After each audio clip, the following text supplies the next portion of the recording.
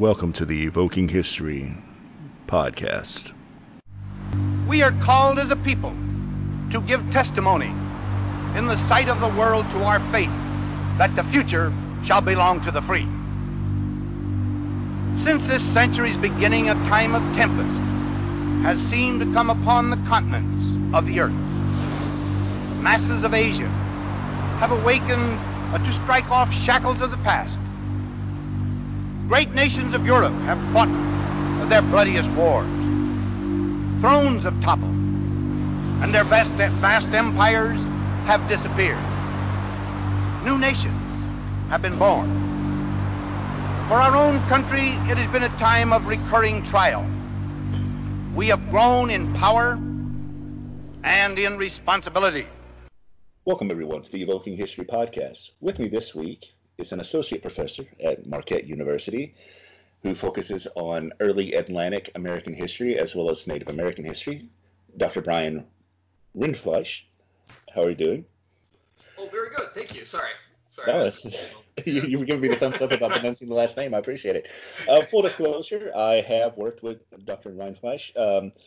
He was actually the first professor that I TA'd an American history course for, like 3 years ago now, maybe longer than that. He recently released a book on the University of Alabama Press, George Galpin's Intimate Empire, Family Trade and Colonialism in Early America. And he's been kind enough to join us today. How are you doing, Brian? Doing wonderful, Ben. Good to see you. Or I should say good. Well, I'm seeing you, but yeah, good to talk to you too. Yes, good to see you and talk to you as well. So for our listeners who don't know, let's talk a little bit about your background, how you got interested in doing the history that you do, where you earned your degree, that kind of thing. Love that question. Thank you. So I actually went to the University of Wisconsin, Eau Claire for my undergrad, and as a typical history major, didn't know that I wanted to do history. And when I did, I had the benefit of Eau Claire has one of the most systematic American Indian Studies programs in the nation. And it's largely focused on the Ojibwa and the Anishinaabe. And I didn't know that at the time, but a lot of my interests intersected with both of those. And so I did a dual major in history and American Indian Studies. And my main mentor for that was Dr. Richard St. Germain, who had a huge impact on my life and sort of making me reconsider history, obviously through a different lens, a different history, and a different people, but in challenging a lot of my narratives like we do in history classes today. He was the one that set me up for that and sort of propelled me and prepared me to encourage me to go into graduate study. And so from there, I actually did my master's at Marquette. And those mentors as well prepared me a lot for getting sort of a broad, comprehensive knowledge in which I could situate my own American Indian history and understandings within that. And then I was propelled out there to the University of Oklahoma, where I did my PhD in Native American history. So it's been a long trajectory, but it's kind of wonderful actually that it's been at Eau Claire I was able to focus on the Anishinaabe and be mentored by those communities. And then to take a break from that, go into a master's and do sort of like the broad historical work, the broad narrative, and then to get even more specific when I went to work with the Creek Muskogee communities in Oklahoma for the PhD. Excellent. Now, and this probably reflects more on my own understanding of things than it does the reality of them. But generally, when you see, at least in popular media, people who are talking about indigenous history, often it seems to fall more into the anthropology and the archaeology camp as opposed to the history. Now, having the benefit of working with you and working with some other people at other institutions that I've been at, I do know that there is indigenous historians out there who are doing that. But did you have to make that decision yourself, or did you know that you were going to be a historian the entire way through? I did not know that. In fact, before I was actually going to go to the master's program, I was actually going to go work with some tribal nations in New York as part of a nonprofit group. And I had to make the tough decision, do I want to do that? Do I want to work with some of the Haudenosaunee nations coming out of college? Or do I want to pursue graduate work? And that is probably the biggest decision that I've had to make in my life. My wife would probably disagree with me. But for me, that was like the crux of the issue. Do I want to do the work from within academia or from outside of academia? And I didn't know that decision would reflect that at the time, but it came to be, this is where I'm wonderful thing about being here back in Wisconsin is that I'm able to actually do a lot of work with communities like the Oneida, communities like the Menominee, and again, some Anishinaabe nations here, which is something that I don't know I would have had the opportunity with if I had gone out to New York. Sure, sure. What was it like transitioning from the tribal nations that you studied and worked with here going into Oklahoma? Like a clean slate. But it was actually very, very incredibly useful because, right, how many nations are in the United States today? 579 going on 580 some. And so having that experience with the Anishinaabe and the Great Lakes, like specifically for me, I was attached to the Lakota Ray reservation and community. But to be able to transition to other nations and make yourself not just relatable, but at the same time understand, right, the most important thing is your story. And your story is not Lakota Ray's story, right? It's a Creek, a Muskogee, or Coweta story.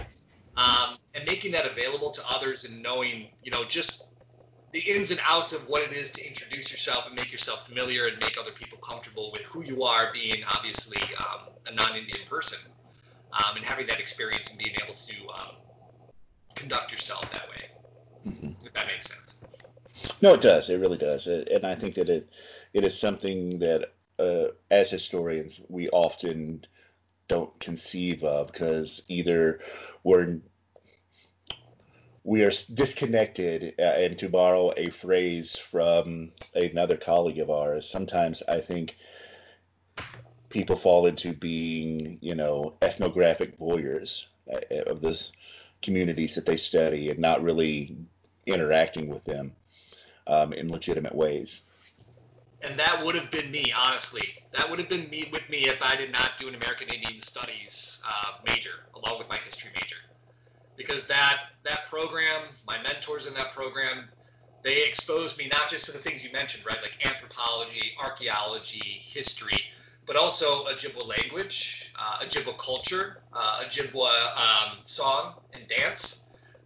Also, to this day, I was the worst at it, but we had to do a weaving project to try to incorporate elements of weaving into the history and the culture of what we're learning of the people, and being in contact with Lakota Ray.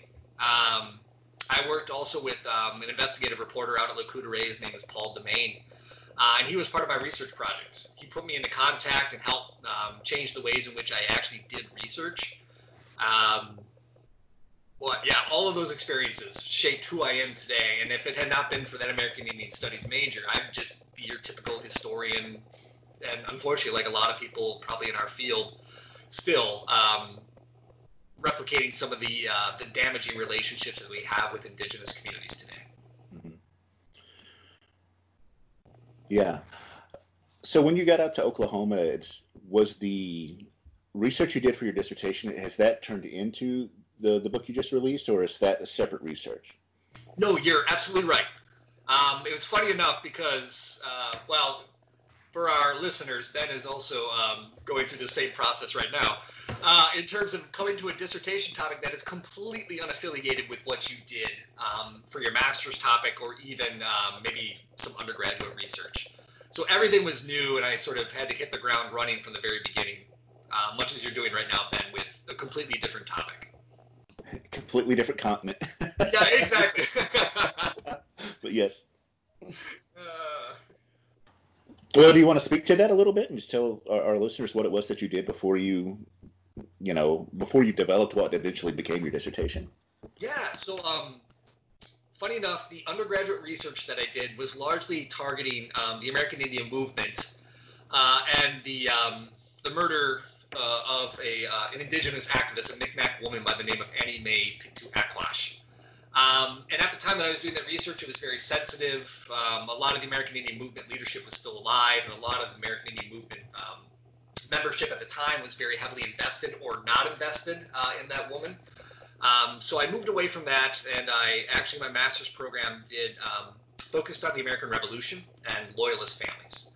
And that set the ground for family being sort of a grounding construct for me moving forward into the PhD. And so I went to Oklahoma specifically to work with Joshua Piker, or Dr. Piker, who works largely on the Creek Muskogee history. And so naturally, being his student, I worked on Creek Muskogee history. But the more and more I dove into that history in several research seminars and various classes, is that this one individual just constantly stood out in all of this correspondence. But I'd never heard of him. No one's ever. I mean, the famous phrase that I often get, and Colin Calloway said this best, is, yeah, I know that name, but I really don't know anything about him. Like, who is he? But I've run across him in the sources. And so I made it sort of my project to investigate and sort of make this guy's story my own. And little did I know that this story would cross continents, let alone encompass sort of these cross-cultural dimensions. The Golphin family was Creek and Muskogee, but it was also Irish. It was English or Anglo. It was also African or African American. And so these various sort of threads and different stories and narratives and families came together in this one book, which, luckily enough for me, turned itself into a book.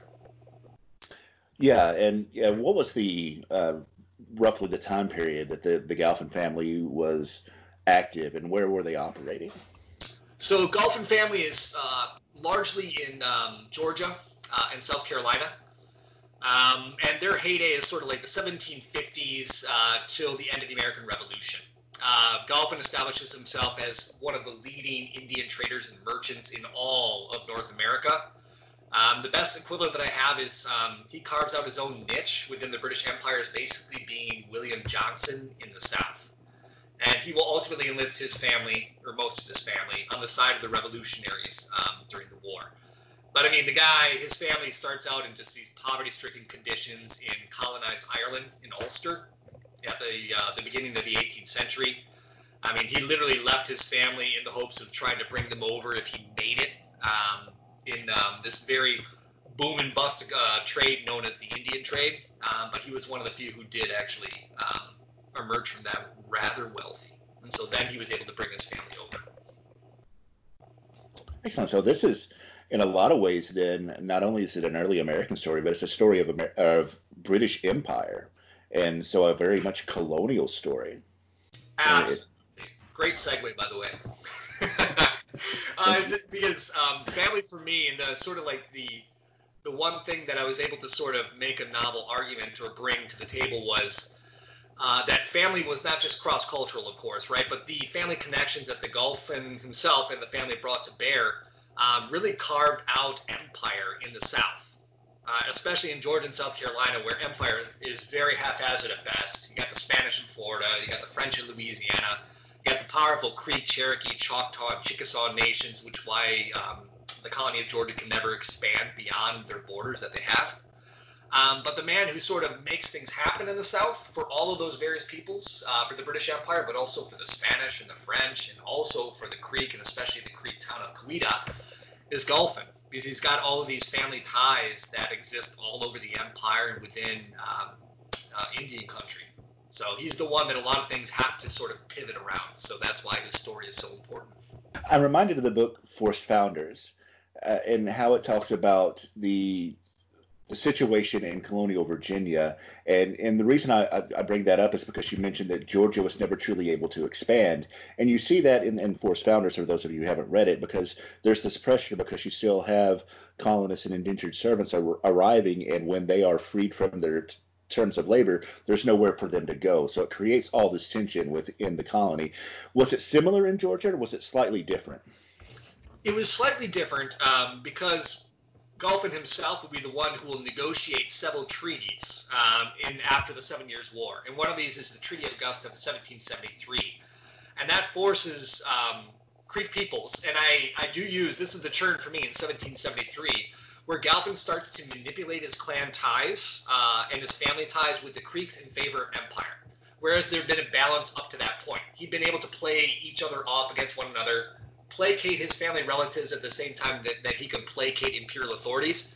1773 is the dividing line where Golphin throws everything in with the British Empire and not the Creeks. And it cedes 3 million acres. He manipulates those clan ties and those family ties to Coweta to make the cession happen. And in doing so, you see the settler wave from Virginia, South Carolina, North Carolina, and Georgia into what is called the ceded lands, into those lands that were given by the Creeks or I should say, actually taken from the Creeks by the British Empire. Okay, and I think not to gloss over the point, I want to make it very clear for our listeners. When you say family, he was actually had married into the Creek tribe. Yes, thank you. Yes, yeah, he married into the Creek family, a specific Creek family from the town of Coweta, which is a political center for the Creek Nation. They're among the lower Creeks, so they're always in tension with the upper Creek towns. But Coweta is one of the most important and has been for a century at that point. And he marries into the family of Chigeli, who used to be one of the leading Mikos or headmen for that town. And he married a woman by the name of Atane, and through her he was connected to her clan and family relations. And the most important leaders and friends for Gulfin were two men, brothers, Escochape and Sempoyafe of Coweta, who really lead the politics of Coweta and the lower Creeks throughout the 18th century up until the Revolution. That's really fascinating. You also mentioned that there were ties to African American, which I assume is through the slave trade. What were those connections there? Galpin is a figure that you learn to love to hate. Because he's like other southern plantation owners at the same time, right? He's a southern slave owner, owned over 250 slave peoples at this time. So he enslaved those people both from Africa as well as those who were born in the Americas.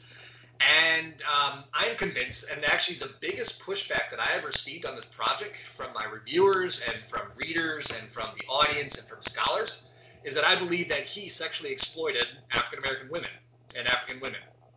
Nidahaki, Sappho, Rose, Bryn, Clarissa. And actually a lot of Southern scholars are resistant to that idea, and I don't know why. I mean, I'm sure many people can think of why, but I'm like, we are scholars of the South, and the scholarship of the South related to that has really moved forward into the 21st century in recognizing, the violence of these relationships. And I draw a lot of my inspiration from black female scholars like Marissa Fuentes, who talks about dispossessed lives in the West Indies and what it is so difficult to recreate these relationships. It's not hard to fathom that there's a power dynamic at play here that really favors Gulfin. But for some reason, there's a love. The one thing that people do know about Gulfin is that he had the most extensive last will and testament that was ever recorded in the South. And he did free the children of his relationships with these enslaved women. And for some reason, that has put him on a pedestal of some kind, which I don't understand. And while there's no actual documentary evidence of violence, he did sell people to the West Indies. And I know he employed overseers to lash out what was the whip. And so I cannot fully understand why people have this love relationship with Galvin that he did not sexually exploit these women, when in my mind, it's 100% sure.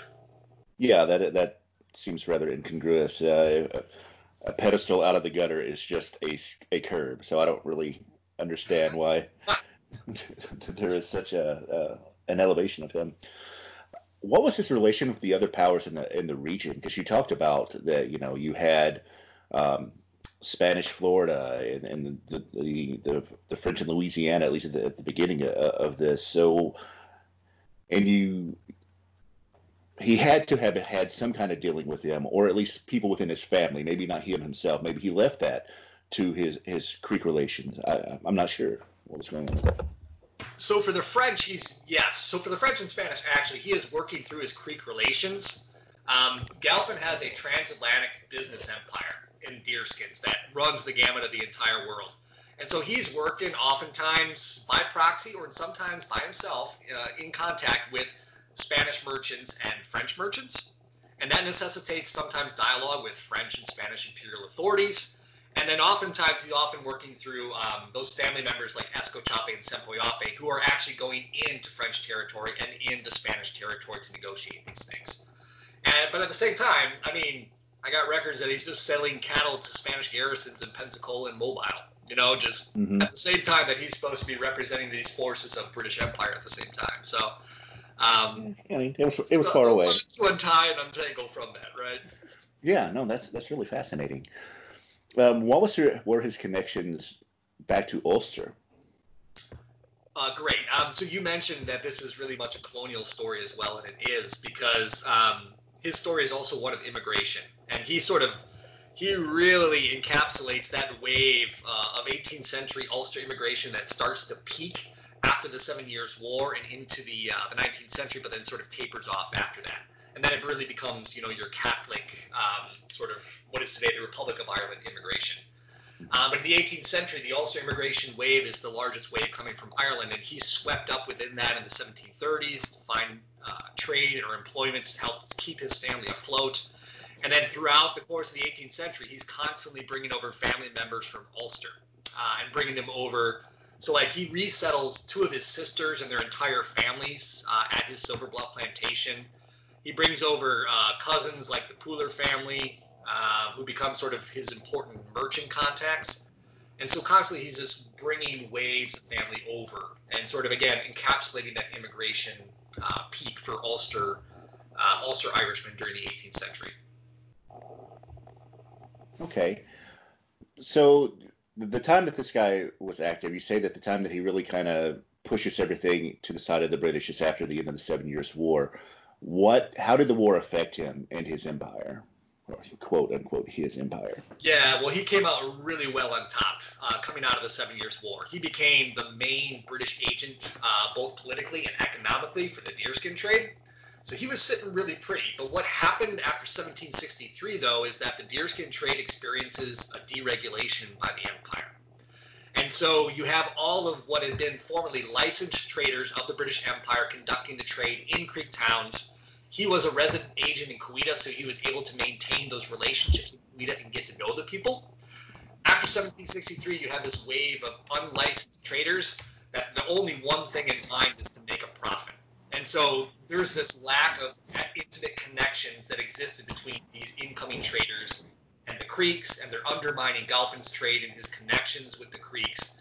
And so he starts to play dirty at this point. He starts to replicate a lot of these disreputable trade practices and starting to take advantage of his Creek customers and later family members, which really starts to pivot around that in his mind.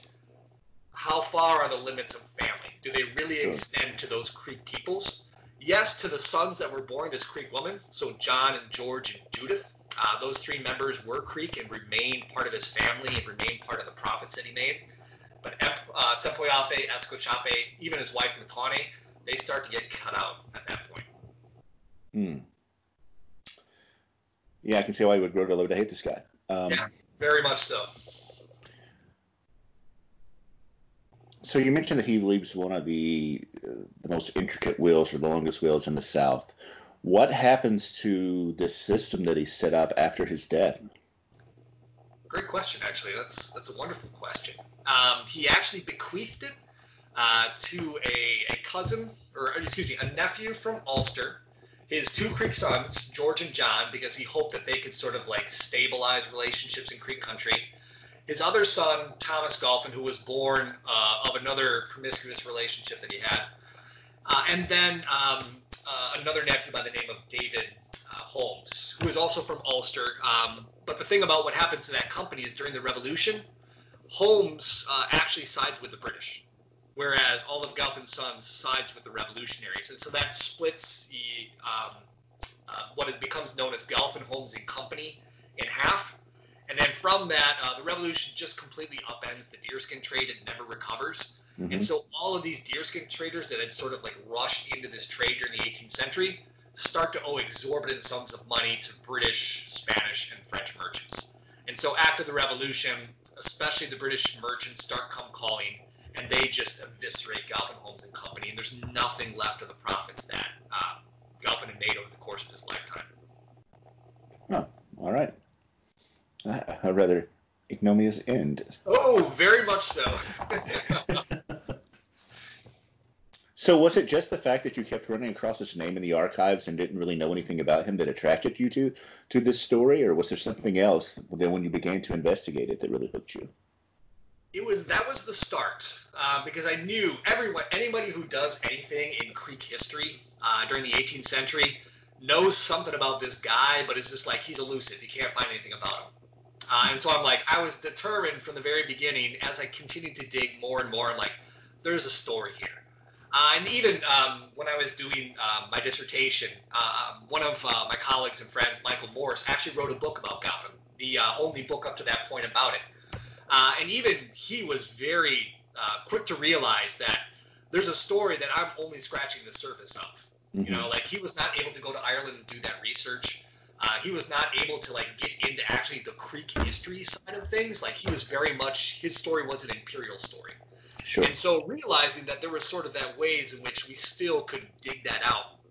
And I guess the one thing that my book in its limited time that it's been out, the one thing that I've been really humbled by is that these senior scholars have been reaching out to me by email and by phone and just saying, man, you did this in ways that I didn't think you could actually do it. Like they basically said, I doubted you would be able to do this. Not to say that I wouldn't support you along the way, but I didn't think you could actually get at the full story the way that you did. And so like that has been the biggest praise for me. This is not to mention the criticisms that come along with that as well, I'm sure, which my senior scholars have pointed out as well, which are rightfully so. But that has been like sort of like the big praise for me. But the other thing about that is like family continued to come back for me. I remember sitting down with my dissertation advisor, and he's like, so you keep mentioning family. I'm like, you're right. And it's probably not a coincidence that I keep talking about family in my master's program and in my PhD program. So there's something here. And I was luckily enough to be validated by that. It could have gone the exact opposite way, right? Sure. It could not have been a story about family. And in fact, like, you can't talk about Galfin because he didn't leave much of his written records behind without talking about the family and the people who talked about him. And that's largely the research base is not about what Galfin left behind, but it's about what everybody else left behind about Galfin. Yeah, so kind of that the phrase that we historians like to use, reading between the archives, reading between the source material. You got it. And I think it's really another interesting thing, and full disclosure, I haven't read the book. I've just had the pleasure of hearing Dr. Rindfleisch talk about it on several different occasions. Don't you dare buy it. You can borrow a copy. I only have one, so don't you dare buy it. And plus, you got way more better things to read right now. I have a bunch of stuff. I don't have as much stuff to read as I did last summer, so when I was preparing for DQEs. But one of that return to family and just showing family, especially during this time, I think that there is a sense that the families across communities were not as interconnected as they are. That there is this sense that the native peoples and the British or the colonists were more separated than they are. And of course, we know that's not true, but it was just that whole, how much do you acknowledge these relationships with the indigenous people? And that is one of the things that I really love about your work, is it shows how truly intertwined these relationships were, even if ultimately Galfin did choose the British for whatever reason over his indigenous family. Right. And this is the larger battle that myself and others, both non-Indian as well as indigenous scholars, have been fighting when it comes to Southern history. And just getting, because obviously Southern history, you evoke that, and it's about Civil War, it's about slavery, race relations to this day, rightfully so. But at the same time, recognizing that another part of the story that needs to be talked about when we talk about Southern history is not just the indigenous peoples who were there first, of course, but the indigenous peoples, as you just spoke to this, who are intricately a part of that story for centuries, and still are a part of that story for centuries right now. Yeah, it's really interesting. As somebody who grew up in Kentucky along the original route for the Trail of Tears, so the Indian removal of the 1830s, there is always this sense and a wish to reclaim some small part of that indigenous history by going, oh, well, it's always Cherokee. We have Cherokee blood. Cherokee grandmother somewhere. Yeah, exactly. So, which in a lot of ways became coded to deny the illicit relations with enslaved African American peoples. So, and so just that, and you see that here in Galfin's story, that you do have these three parts of, the white, red, and brown, here all together in this one family, which I do not think is unique, but it's just often not talked about. Yes. especially and like you said, especially when it comes to Southern history. Mm-hmm. Like we've sort of had these. I shouldn't say we've had these conversations, but a lot of the scholarship that was done before the South had started coming into its own in what is called the Native South was done in like the Great Lakes with the Haudenosaunee in New York and Canada, and now we finally arrived there in the South. But at the same time, it's getting other Southern historians to jump on board and finally be like, oh wait, we got to take this seriously, and maybe oh wait, we should probably teach this. Yeah. Well, I mean, like I said, somebody from the South who grew up there, and I will not speak to Southern historians because I do think that there is a lot of good scholarship and there are a lot of great historians, but there is still it still is too much lost cause narrative in a lot of the Southern, at least popular history, and I think that does bleed out into other areas, as whether it's Southern indigenous history or what have you. Absolutely. So, do you think that you will continue doing research into Galpin now that you're done with the book, or if not, where do you think you're going to be focusing your research going forward? It's like you've done this before, Ben. These are great questions. Thank you. I am done with Galpin. It's done and done. I do not want to talk about this guy ever again because, but it's interesting. What I actually set out to do before the dissertation was I ran across Galpin a lot, but I was also running across those names, Sempoyafi and Escochape of Cowita, those two brothers. And I know I couldn't talk about Galpin's story without talking about them, but I actually wanted to do their story. But my dissertation advisor rightfully said, like, if you think you can't get Galpin's story, do you really think you're going to be able to get their story? I'm like, you're probably right. But actually, over the course of this research for the book, and now the course of the research that I was doing for the second book, I actually put the second book in hiatus. And I actually went through all of my research that I've accumulated up to this point. And I'm like, I'm curious. Can I actually write their story?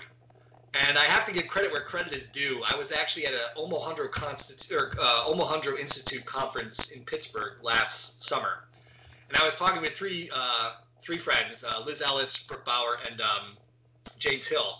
And I've known James because James does a lot of history between the Creek and the Spanish in Havana or Cuba. Oh. And he's one of the few people who actually knows anything about Sempoyafi and Escochape, one of the few people who cares. And because I've done conference presentation on these guys for years, and he just comes up to us. He looks at me. He looks like, oh, you're on the program. Oh, you're presenting on them again. He's like, you're getting a lot of work out of these two guys. You might as well just write the book. And I'm like, huh, that's a good idea. And so I'm working on their story. And actually, it all comes back to family again. And now it's fun to actually put Galpin as the peripheral actor now. He's not the be-all, end-all for this family. He's just one ways in which they're trying to navigate empire, one family tie. And so it's been a lot of fun of actually sort of like flipping the script and actually fronting the story or their narrative that I wanted to do from the very beginning and being much more confident in being I can actually tell that story now. And it's a lot more, whereas Galpin's story was a little bit about clan and more about family ties from a Eurocentric view. Yeah. Everything comes back to clan and a different understanding of family with these two men. In Cowita. How long were they alive? Throughout most of the 18th century. They disappear from the archives or from the documentary records after the Revolution, unfortunately. Okay. So I know that Escochape dies in 1780 when he comes back from Spanish Cuba, or when he greets a Creek delegation coming back from Spanish Cuba. I think he catches some kind of disease. We don't know. Sure. Because he simply meets them, goes back to Cowita, and dies. But his brother Sempoyafi just disappears. We don't, unfortunately, know what happens to him. Yeah, that's a shame. I'm sure it'll be a very fascinating story, but the reason that I asked is because I was wondering, if them or their offspring survived into the Jackson whatnot in the region, and then, the Creek Wars and the unmitigated nigh genocidal white American response to the Native Americans of the region. I guarantee it because they both had several sons and daughters. But unfortunately, when the British were paying attention, they only paid attention to those two. This is Yeah. the thing about the documents when it comes, right, especially to the scholarship related to Indigenous women. The only reason that I was able to discover Matawne's name is because she was attached to an Anglo guy. Like, Yeah. the British really don't care about Indigenous women or, like, the progeny, right, or the children. So the only reason that I know the name of one of their children, Limpiki, is because he killed or took place in one of the so-called massacres of British settlers at the Long Kings in 1764. And so he was very hostile toward the British, and so he was put on the British radar. But that's the only son or daughter's name that I have from them. Right. So, but I guarantee you they're surviving into the removal era, and they're Sure. experiencing and surviving that experience as well. Yeah, that has to be, and I often think about this. For those of you who have listened for a while, I rarely talk about anything that I've done, but I used to focus much more heavily on African history, and it's not a perfect one-to-one relationship, but just hearing the relation of British towards Native peoples here, you can kind of say about British towards Native peoples in a lot of other places too. This is why we first bonded, right? Like, this is the conversation that the global connections that we see when it comes to Indigenous experiences. Yeah, without a doubt. Without a doubt. So that sounds like it's going to be do you have a timeline for your research on that? I mean, especially with the COVID crisis, that has thrown everybody's research into shambles, I think is the word I'll use. Yeah. Yeah, I mean, crazy enough, the research is all done because I had a lot of it done, but I also, I spent the last summer, had a bunch of the ability to go to a bunch of places and archives before all of this hit. So I did a lot of the research for the second book, and fortunately, a lot of that was about them as well. So I actually had all the research there. I just didn't know it, and I started to put the pieces together, and I'm like, I got this. I can't believe I do have this. And so I've actually written a manuscript already for the second book. Oh, wow. Yeah, so it's actually out to readers right now. So we'll see what happens. That's amazing. I'm very happy to hear that. Yeah, Congratulations. Thank you. It's quite crazy. Yeah, this past year has been a whirlwind for all of us in many different ways. Yes. So what is it like, not necessarily transferring your own personal research into the classroom, but teaching Indigenous history to primarily white students? Yeah, great question. So the most important thing about being a non-Indian doing Indigenous history, and again, this is only because of my experiences with the Anishinaabe mentors that I had, is that it all comes down to community relationships.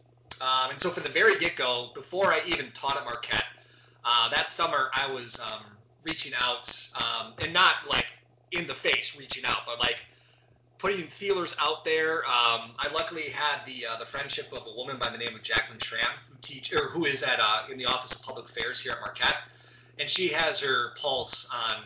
I mean, she's been here for well over a decade. She's been at Marquette assisting Native students, been a part of all these Indigenous organizations. So she was wonderful in putting me in contact with several community figures. And luckily, those community figures were always willing and have always been willing to come into the classroom or to allow my classroom to go out into various Native events that are being hosted, whether that's Indian Summer during in August or going out to the Indian Community School out in Franklin, Wisconsin to take part in whatever they're doing. So that's been the most beneficial thing. And the one thing that I think that students need the most is to have an actual Indigenous presence in the classroom because, again, being non-Indian, they're not going to get that from me. As much as I can talk about it, unless people are coming into the classroom or we're taking the classroom out into the community itself, they're not going to get that. And that sort of reinforces what I'm able to give them. And again, if they learn anything about Indigenous history in the first place, it's going to be pretty superficial at best. And so every time I'm teaching this class, it's basically me teaching the same class over and over to a new group of students and basically just being, hey, this is what you've been taught. Let's go back to the very beginning and let's disrupt that. And let's talk about, how the past has impacted the present of Indigenous communities around you and here in Milwaukee today. So that's been it's a subversive class to teach, which I Hmm. love, doing subversive activity. But at the same time, it's something that I have to do over and over every class, which has its challenges and can be draining at times, but at the same time is the biggest payoff for me as an instructor. Yeah. Well, especially in a place like this where there are so many native names associated and around that, if you are from this area, or even if you're from an area like I am, Kentucky, there's all kinds of native names around there. The biggest town, when I usually tell people I'm from, I come from a small town called Salem, which had a population of 800 until I moved away. But the closest big city was Paducah, which was supposedly named for a mythological chief Paducah. You know, so it's one of those Yes. things. So when if you are surrounded by these native names, or even and often also native mascots for things that you don't have any consciousness of, I think it's really important. And you're right, it is subversive because it's making you think about why we use these names for this stuff, but not other things, and all the falderall around naming. Yeah, and what I've come to really appreciate about some of our students here at Marquette, either being from up north Wisconsin or Milwaukee or Illinois, is that they actually do have a personal connection through their families who have experienced certain events, whether it's casinos, mascots, right? Marquette's own mascot, especially with our alumni base. Holy cow. Or especially my up north students who are, their family members have very strong feelings about the walleye wars of the 80s and the 90s, right, when Tommy Thompson was governor. But to sort of like reach the next generation and tell them, hey, this is why these things happen, and actually have my students have conversation with their family members and their grandparents about, hey, this is why you were angry, but at the same time, this is why you shouldn't have been angry, and this is who you should have actually been angry at. Yeah. And talking about why there's these things called treaties that made these things a reality. Why they could do something like spearfish out of season, which, I mean, I know it's a huge deal for spearfish or for fishing sportsmen, and I know it's a lucrative market, but at the same time, did not dip into the population of the fish whatsoever. But that became the lightning rod for actually precipitating violence against Anishinaabe communities in the 80s and 90s. Well, That's there crazy. was a news article that I saw just a couple of days ago that someone had fired shots at an indigenous out spearfishing, you know, this year. Yep. So it certainly isn't at the temperature that it was in the 80s and 90s of the walleye wars, but there's still a lot of tension. Oh yeah, and it's especially pronounced in Canada and the Pacific Northwest, where it's even more so. The one thing that again, biased for the Ojibwe communities here in Wisconsin, of course, but they took it upon themselves to really reach out to K through 12, or the K through 12 education system, the colleges, and especially forming an organization known as GLIFWIC, the Great Lakes Indian Fish and Wildlife Commission, which is a joint endeavor with the state of Wisconsin to educate peoples about this is what we're taking, this is why we're taking, and this is actually the ways in which we contribute to environmental sustainability with these fish populations and other things. And they've done way more good through that organization known as GLIFWIC than people give them credit for. But they did that here in Wisconsin. That's one of the reasons why we see the lessening of tensions. But there's still that bad blood up there. Well, I'll actually have to look that up, and I'll include a link to that in the show notes when this goes live, because I think that would be a institution and group that people should learn more about. Great. Yeah, that'd be awesome. They have their own newsletter that they send out seasonally, so I think quarterly. Yeah. They do a lot of good. You said that you had initially kind of focused on AIM. Do you, and now you are very solidly and a recognized scholar of the colonial period, and that is pretty far away from the colonial period, 200 Yeah. years. Do you ever see yourself returning and doing any more research on that? I know I'm asking you all these research questions, but I'm just No, that's great. Um, it's interesting. Yeah, like if you had asked me as an undergrad student, like I was doing the work in the 70s, 80s, and 90s, and then all of a yeah. sudden I jumped back into early America and the Revolution. But that to me is one of the beautiful things about Native American history, and maybe the most subversive element is that I mean, you can't tell U.S. history without Native American history. Exactly. So, I mean, you simply can't get around that. Native history is U.S. history. U.S. history is Native history. And so that's sort of my in for this stuff. But in terms of the research, I have flirted with the idea of moving into the 19th century maybe, but that would encompass a whole new literature and what I'm currently trying to do after this next book is sort of demonstrate the interconnections that existed, or sort of not just intertribal, but the interconnections that existed or sort of defined Indian country in the 17th and 18th century. And I want to use the connections between the Creeks and the Cherokees as sort of like a temperature gauge for that, sort of like your case in point, because I know they are far extensive, and you can write an entire book about them, let alone the connections that go all the way out to the Southwest and the Northwest. So I just want to sort of like reveal that picture of Native America. So I don't know if I have time to return to the 20th century, but I have flirted with the idea of doing something more local to Milwaukee, maybe a project about the Indian Community School at some point. But that itself is very sort of a fraught process in the community, the Native community itself. So I don't know if that would be something for the future. Sure. But I don't know. We'll see what comes the way. It's never far from my mind, I should say. Okay.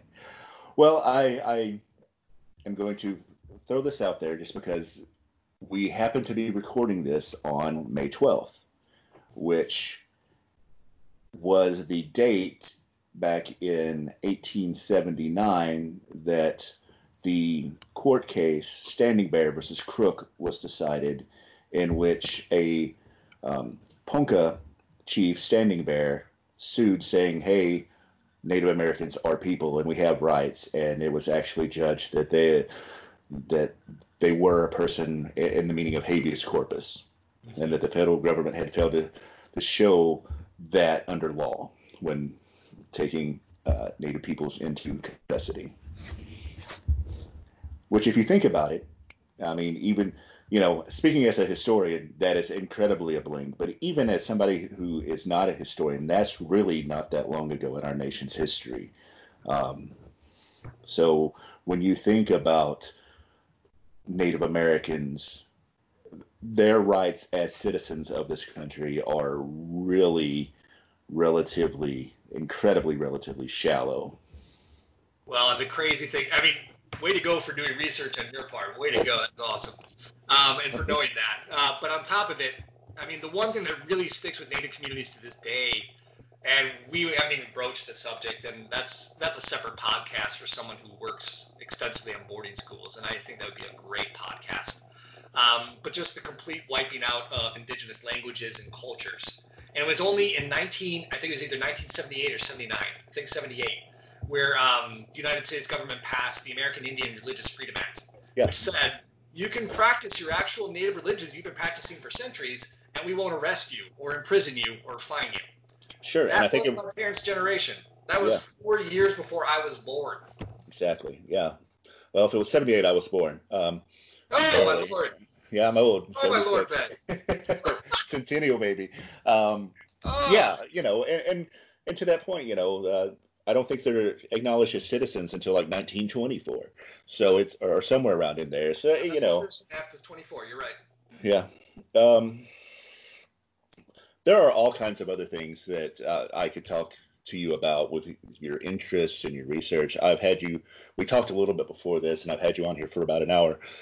So I want to let you go because I'm sure you have better things to be doing today than talking to me. But I wanted to express my gratitude not only for coming on today, but what you've done for me outside of the podcast at the university, and allow you an opportunity to talk about your online presence as much as there is one. If you have anything that you would like to promote or direct my listeners towards that you feel is a worthy resource, please feel free. Great question, honestly. Just to take seriously scholars who are doing work in Native American history, or to give that narrative just, your basic 3-minute attention.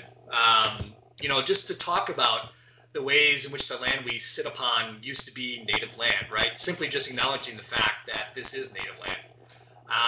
And that just, Not indigenous peoples today are so heavily represented by cultural stereotypes, continually so in the media, that there's a lot of disinformation out there. Is just if you get a chance, just educate yourself a little about some indigenous nations. The biggest thing right now is that with COVID, the Navajo Nation is actually per capita population in the United States outstrips all the U.S. states in terms of those who've been affected by COVID. They have the most cases per capita of their population. And actually, the Doctors with Borders today announced, they've never announced that they would do a mission here in the United States, but they just did their first mission, and it's to the Navajo Nation because they're suffering so much from COVID. And just realizing that there's this it's a simultaneous community and history that's unfolding right beside our own. That's oftentimes disguised and hidden, and sometimes insidiously so. Very well said. Yeah. There are still all kinds of battles over sovereignty. The COVID makes me think of that because in that case, the I don't remember what state that's in, but the governor told them to take down their checkpoints where they were checking people and trying to restrict movement in and out of tribal lands, which they should have the right to do under treaty acts and everything. Sovereignty. And also, something that is not as prescient as COVID, but has been going on for a long time, just the disappearance of Indigenous women, both here and in Canada. It's easy to not think of Native Americans for most people because not only due to population numbers and to Dr. Reinfleisch's point about, when we do think of them, it is very much stereotypical, but also just because of the land allocation and where a lot of them live are outside of places where most people think of. Yes. But there has been enormous violence against Native communities even to this day. And actually, Ben, now that you say that, I would encourage, if you could, I could send you something or post something. But there is several coalitions and actually a report that just came out in conjunction with the DOJ reporting how Indigenous women suffer partner violence, intimate violence, and sexual violence 5 times greater than any other population in the United States. Yeah, please do. Yeah, and you're right. It's an epidemic of violence that has always been there. It's always been there in the history, but it continually morphs and becomes more nefarious, and especially now. Where when you talk about sovereignty, you can have non-Native men come onto the reservation who are locals, commit a violent act against or a sexual act against a woman, leave the reservation and never get prosecuted. Yeah. And if you're willing, at some point I would love to have you come back on and continue our conversation, but I want to respect your time. And once again, I thank you for coming on. This has been a great talk. And I really am glad that you took the time out today to speak with me now that the semester is over. Anytime, Ben. Anytime. All right. I appreciate it. You will find all kinds of links to stuff in the description of this episode. Thank you again for listening to the Evoking History Podcast.